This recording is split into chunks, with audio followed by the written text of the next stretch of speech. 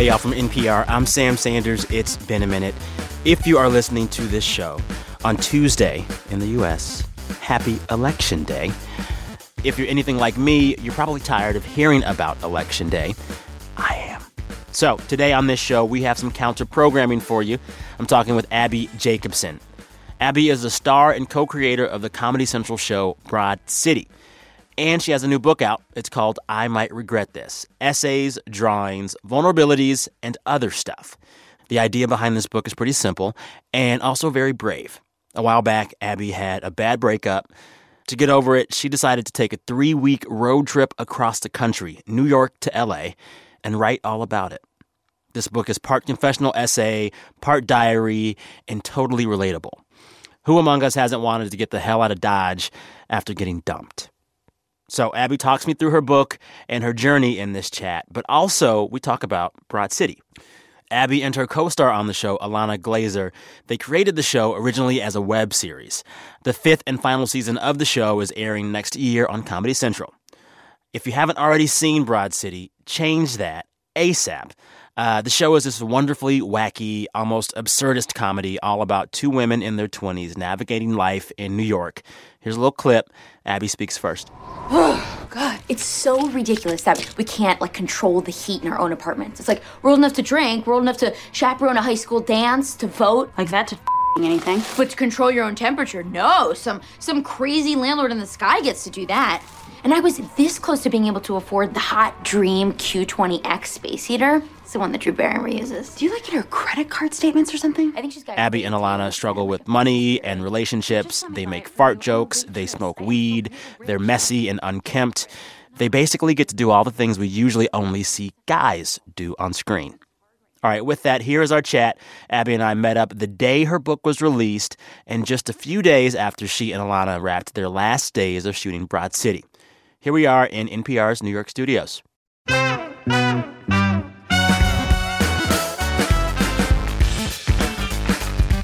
I tell you the first question I have is, hellos, then in all caps, we have a lot in common. Yeah? We're both 34. Yeah? It feels good, it feels a good age, good. right? You survived the Jesus year, which is a lot, right? When's your birthday? August 17th. Okay. So you're Where are we at?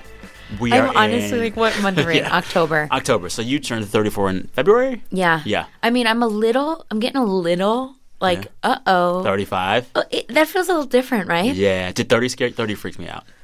It did for me. It did a little bit, but this feels different. This was different. Yeah. Well, it's also you have this line in your book on page 65. Is there a point when you stop feeling like you're 18? Do you think 35 will be that for you? I hope not. It's fun to feel 18. And what that really means is, do you feel adult and mature and you figured it out? Yeah. I don't think so. Yeah. I mean, just looking at my parents and anyone kind of older, they have something figured out. They've managed to figure out how to live. Yes. But I think that feeling like you're still a kid it remains. And it's good. It's good. It's good. I definitely still feel 18. I'm always waiting for someone to be like, actually, you have no money. That's not your apartment. That's not your real job. Go back to high school. Also, I'm about to go on this book tour, and it's every time I'm in a hotel by myself, I'm like, wow! Jump on the bed! I live by myself. Yes. But I'm I'm in a hotel, I'm like, I'm going to get room service. Let me just check out what's in this mini fridge. It's I am a child. Oh, yeah. Let loose. Yes, I get it. It's good, though. Again, I say we have a lot in common. We do. Here, I have a list. Okay, we both like Oprah. We're both 34. We both think that Bonnie Raitt's I Can't Make You Love Me is one of the saddest songs in the world. I've actually played that song after a breakup. We both are insomniacs.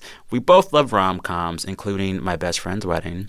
We both get down with Marfa. It's my happy place. Oh.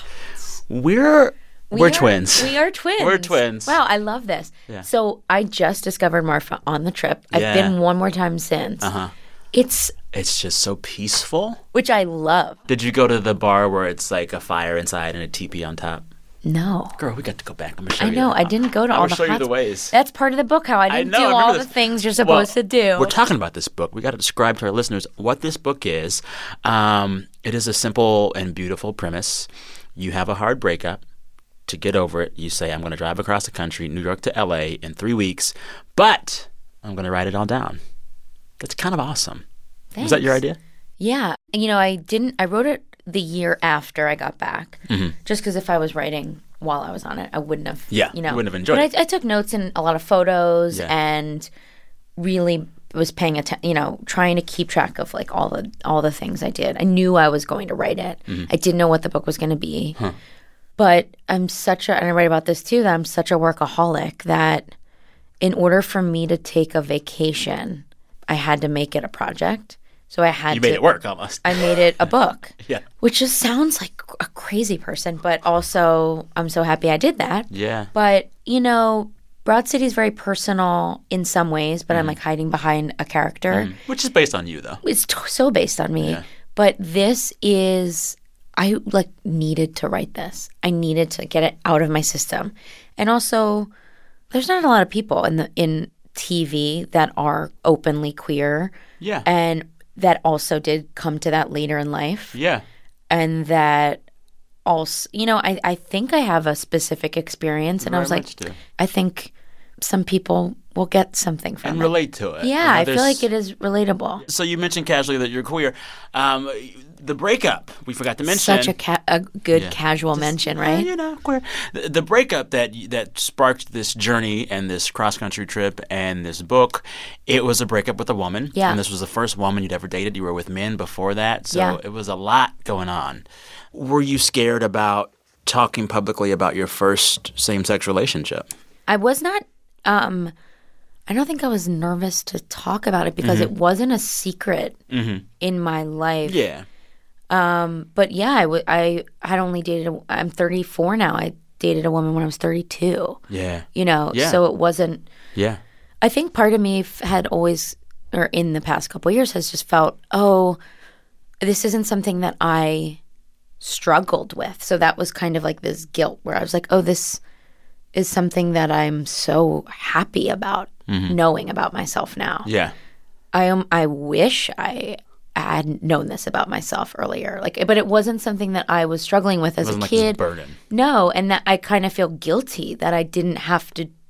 Oh, be glad you didn't. Be glad you didn't. I am happy I didn't. But there is a thing of me writing about this, transitional period for me, and it was, besides the breakup part of it, the actual coming to terms with that part of who I am was fairly easy. But it's interesting. So I was so happy. I had already been writing the book, but I did an interview with Vanity Fair last year from a film I did. And the interviewer, it was such a weird series of questions. She was like, I don't understand how you're single. I was like, I don't know. Weird question. She was like, I mean, you're like such a catch. You're like doing all those things. What kind of guy are you into?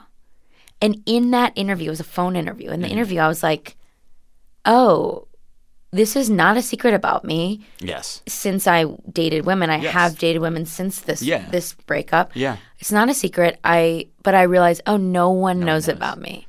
How did you say it in that interview? Just like, and so I mean, I don't know if I said it as clearly as I would have if I knew that was coming, but I said I actually date men and women. Yeah. I think I said I go both ways. It's so late 90s. But I was like, I knew when I did it that was going to be like news. Some clickbait thing from them, but I also was so relieved in a way because I was writing this already. And it was going to come out anyway. And I didn't, I guess if that hadn't happened, this would have been like a, what? With glasses up. Yeah. And I was just so surprised because it wasn't a secret in my life in general. Yeah.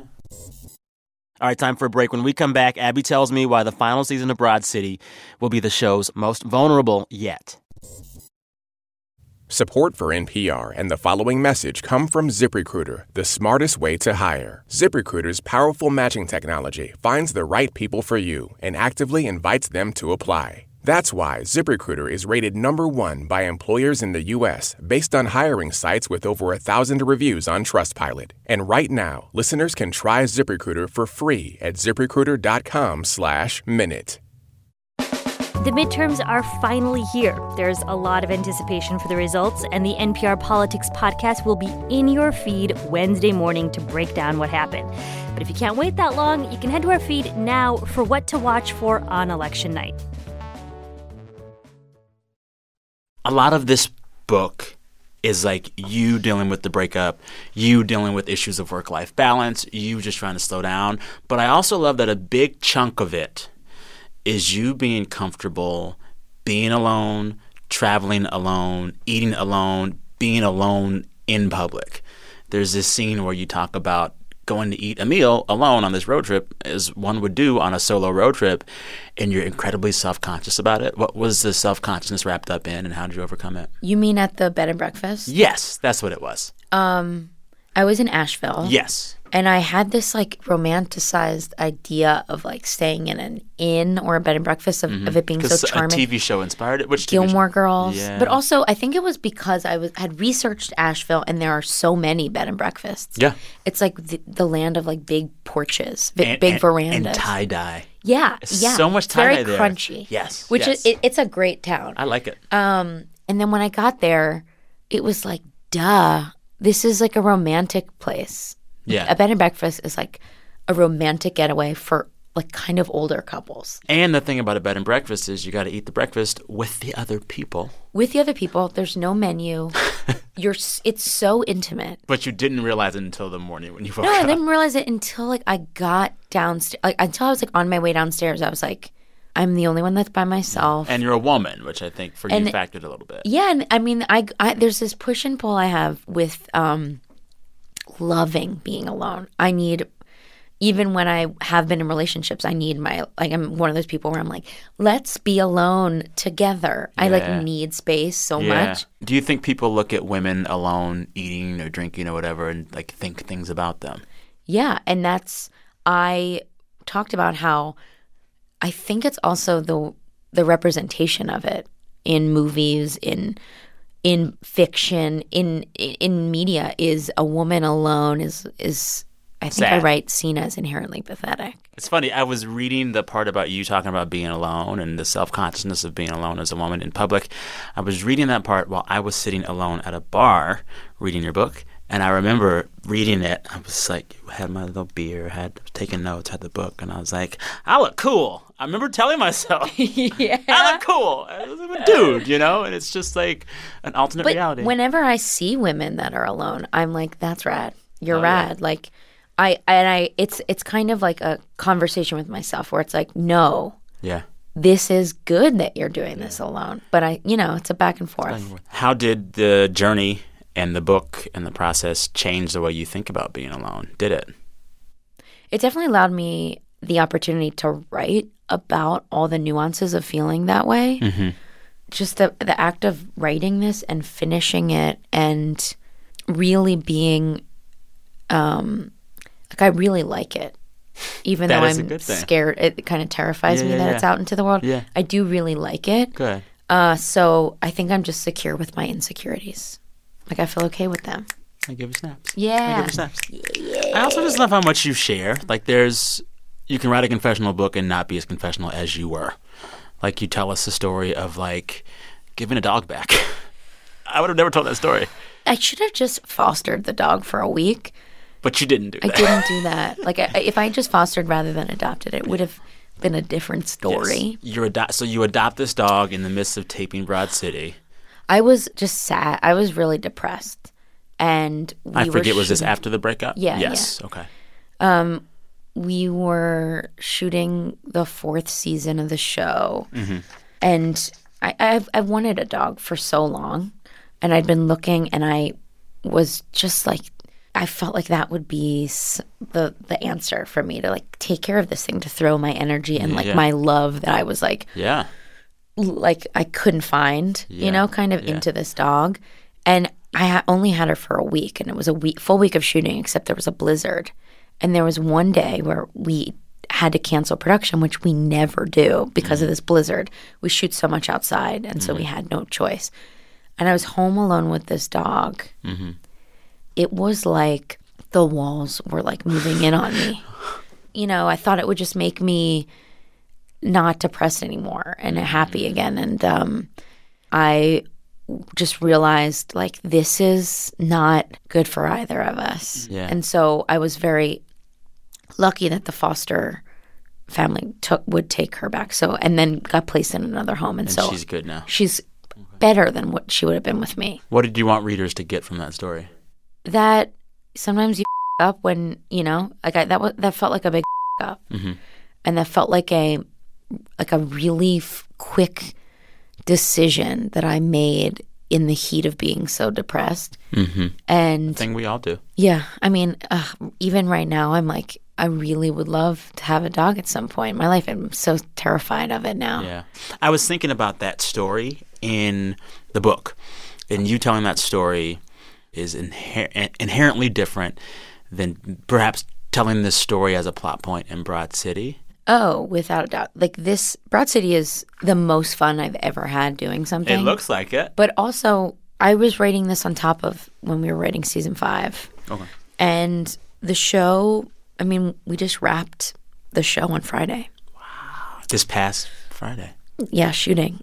We still have post, so Yes. I'll still be in the edit for a couple months. But we just finished, which I haven't been able to process because I just moved on to this now. Yeah. But and this is the final season. Mm-hmm. Wow. So I was writing this sort of at night and on the weekends while we were writing that. Huh. And this season, without a doubt, is the most vulnerable just because it ends. Yeah. And it goes there for sure. It's way more vulnerable about Alana and my friendship and the relationship and growing up. Yeah.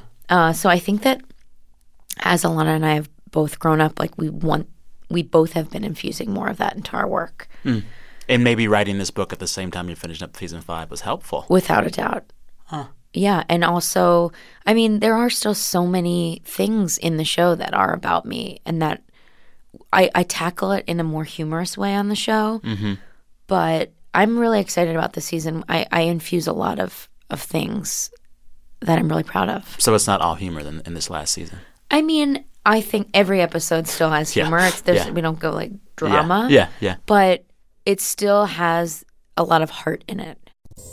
All right, time for one more break. When we come back, Abbi talks about when Broad City gets political and the time during election 2016 when they had Hillary Clinton on the show for a cameo appearance. I can't afford to volunteer here full time, but I still want to get the word out. So I vow to tweet once a week, vote for Hillary, yas, yas, yas. That would be great. BRB. The following message comes from our sponsor, Capital One. Would you know if someone applied for credit using your Social Security number? If not, listen to Joe Whitchurch, head of the CreditWise app, talk about the new SSN tracker his team recently released. While identity fraud is something everyone needs to be worried about, we want to make it easy and seamless for them to become aware of anybody attempting to use their identity without their knowledge or permission. CreditWise is free for everyone, whether you're a Capital One customer or not. You can find CreditWise in your app or Play Store now. Florida is one of only 3 states that don't let ex-felons vote. I'm 73 years old. I don't have no more criminal background. I work. I pay taxes. I'm a good person. Why can't they let me vote? Hear why that might change on Embedded.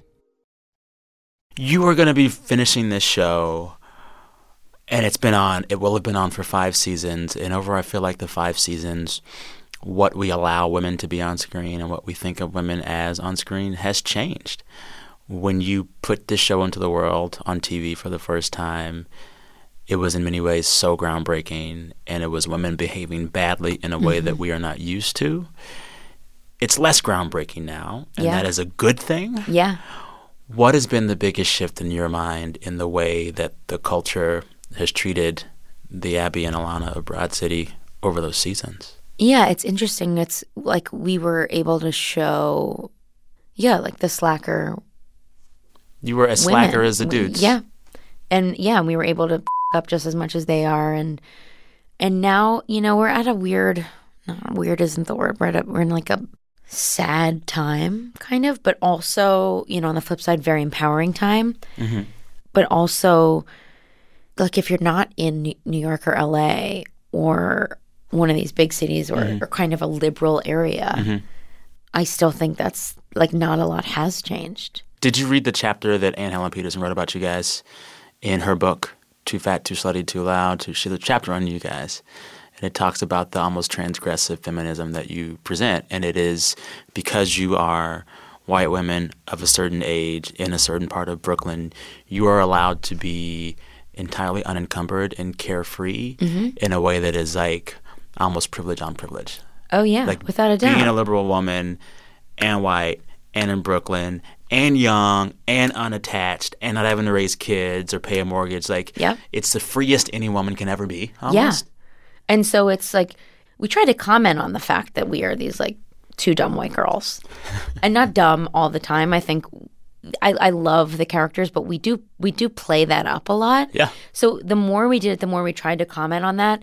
And I think in the other work I do, besides Broad City, the other shows especially, I try to have it not just be my point of view on purpose. So I'm like not just telling my experience. Yeah. And try to work with people that have a different experience than mine and help them. Yeah, totally. Yeah.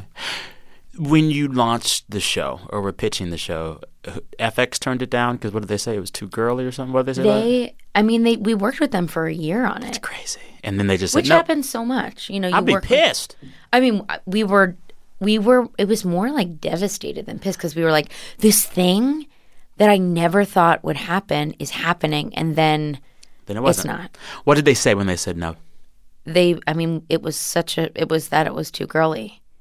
And this was at a time where I think Girls was either in development or was in its first season. But it hadn't happened. It was still like, okay. A New Girl was on, and obviously Sex and the City had been on, but there just like wasn't that much. Well, you think now any network exec would be ashamed to tell a woman that's too girly.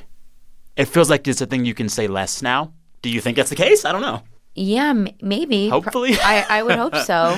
And the thing is like, I think they probably meant this is too girly for the demographic of the network. FX's demo. But I will say, I think Comedy Central's demo is primarily men.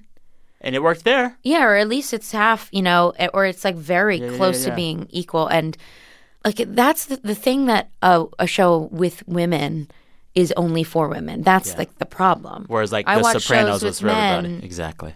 Constantly. Yeah. So why, that's the thing of this ingrained feeling that this ingrained like narrative that we can only relate to people that look exactly like us. It's like that's not right at all. Yeah.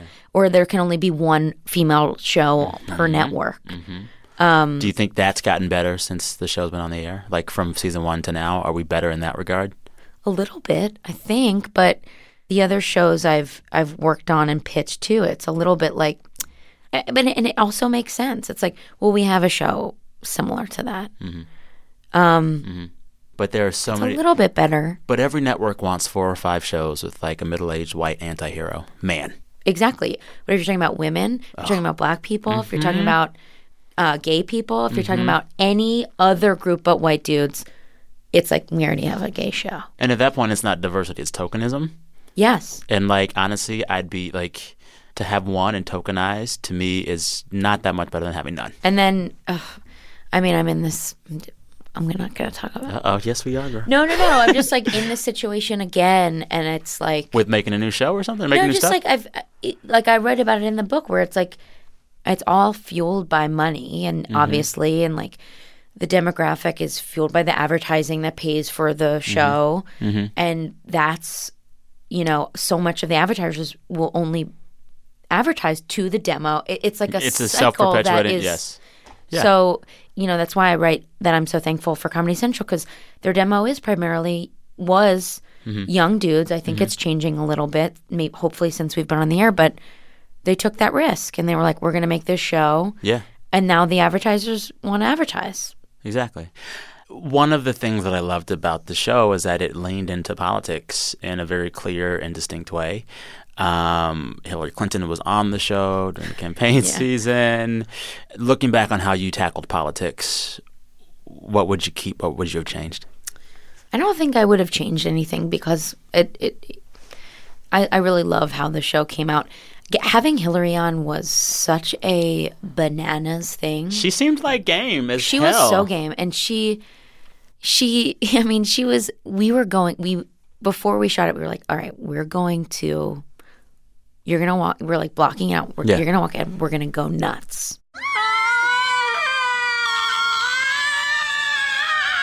Thank you, Ilana. Thank you for all of your help. You know of me? Well, you're wearing a name tag. And so she is just cracking up at us. Like she didn't know what we were going to do. Abbi, hello. Proud demo. Crat. College. Aquarius. And she was such a pleasure. And she wasn't with us for that long, rightfully so. She had like more important things to do. Yeah.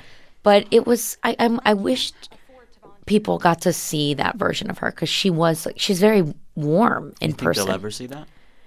I don't know. It makes me so sad the way people treated her. And the thing that I like was very conflicted with, it felt like just because we were pro Hillary, it felt like people felt like we were anti-Bernie. And that's the first time where it made me like, I try to stay off social media, comments and things, but it was a lot when we had Hillary. Really? I mean, still, I think people they're like, we were never watching the show again. And it's like, okay. Do you think a lot of dudes watched the show thinking you were Bernie just because of who you are? Oh, people were like, the characters would be Bernie supporters. And we're like, I think we know them. I'm like, I'm sorry. I was so like distraught by that. But I don't regret having her on at all. Yeah. That was such a powerful thing to have her on. Yeah. In both ways, like for her, like for the show, and I think just for her to like acknowledge that this is like her demo, like a demo that that loves her too. But yeah, I mean, I loved that. Yeah. Going back to the book a little bit, you finish this journey. I felt closure finishing this book, and I felt like you were in a good place. But I had 2 questions about how conclusive it is. Have you forgiven her? Are you at peace with her? You have this wonderful interlude where you imagine these hypotheticals of seeing her on the street, but I still couldn't tell at the end. Have you forgiven her? Because she broke your heart. That's a really good question. I don't know. Still? Yeah, I'm not sure. Wow. And I'm just like I'm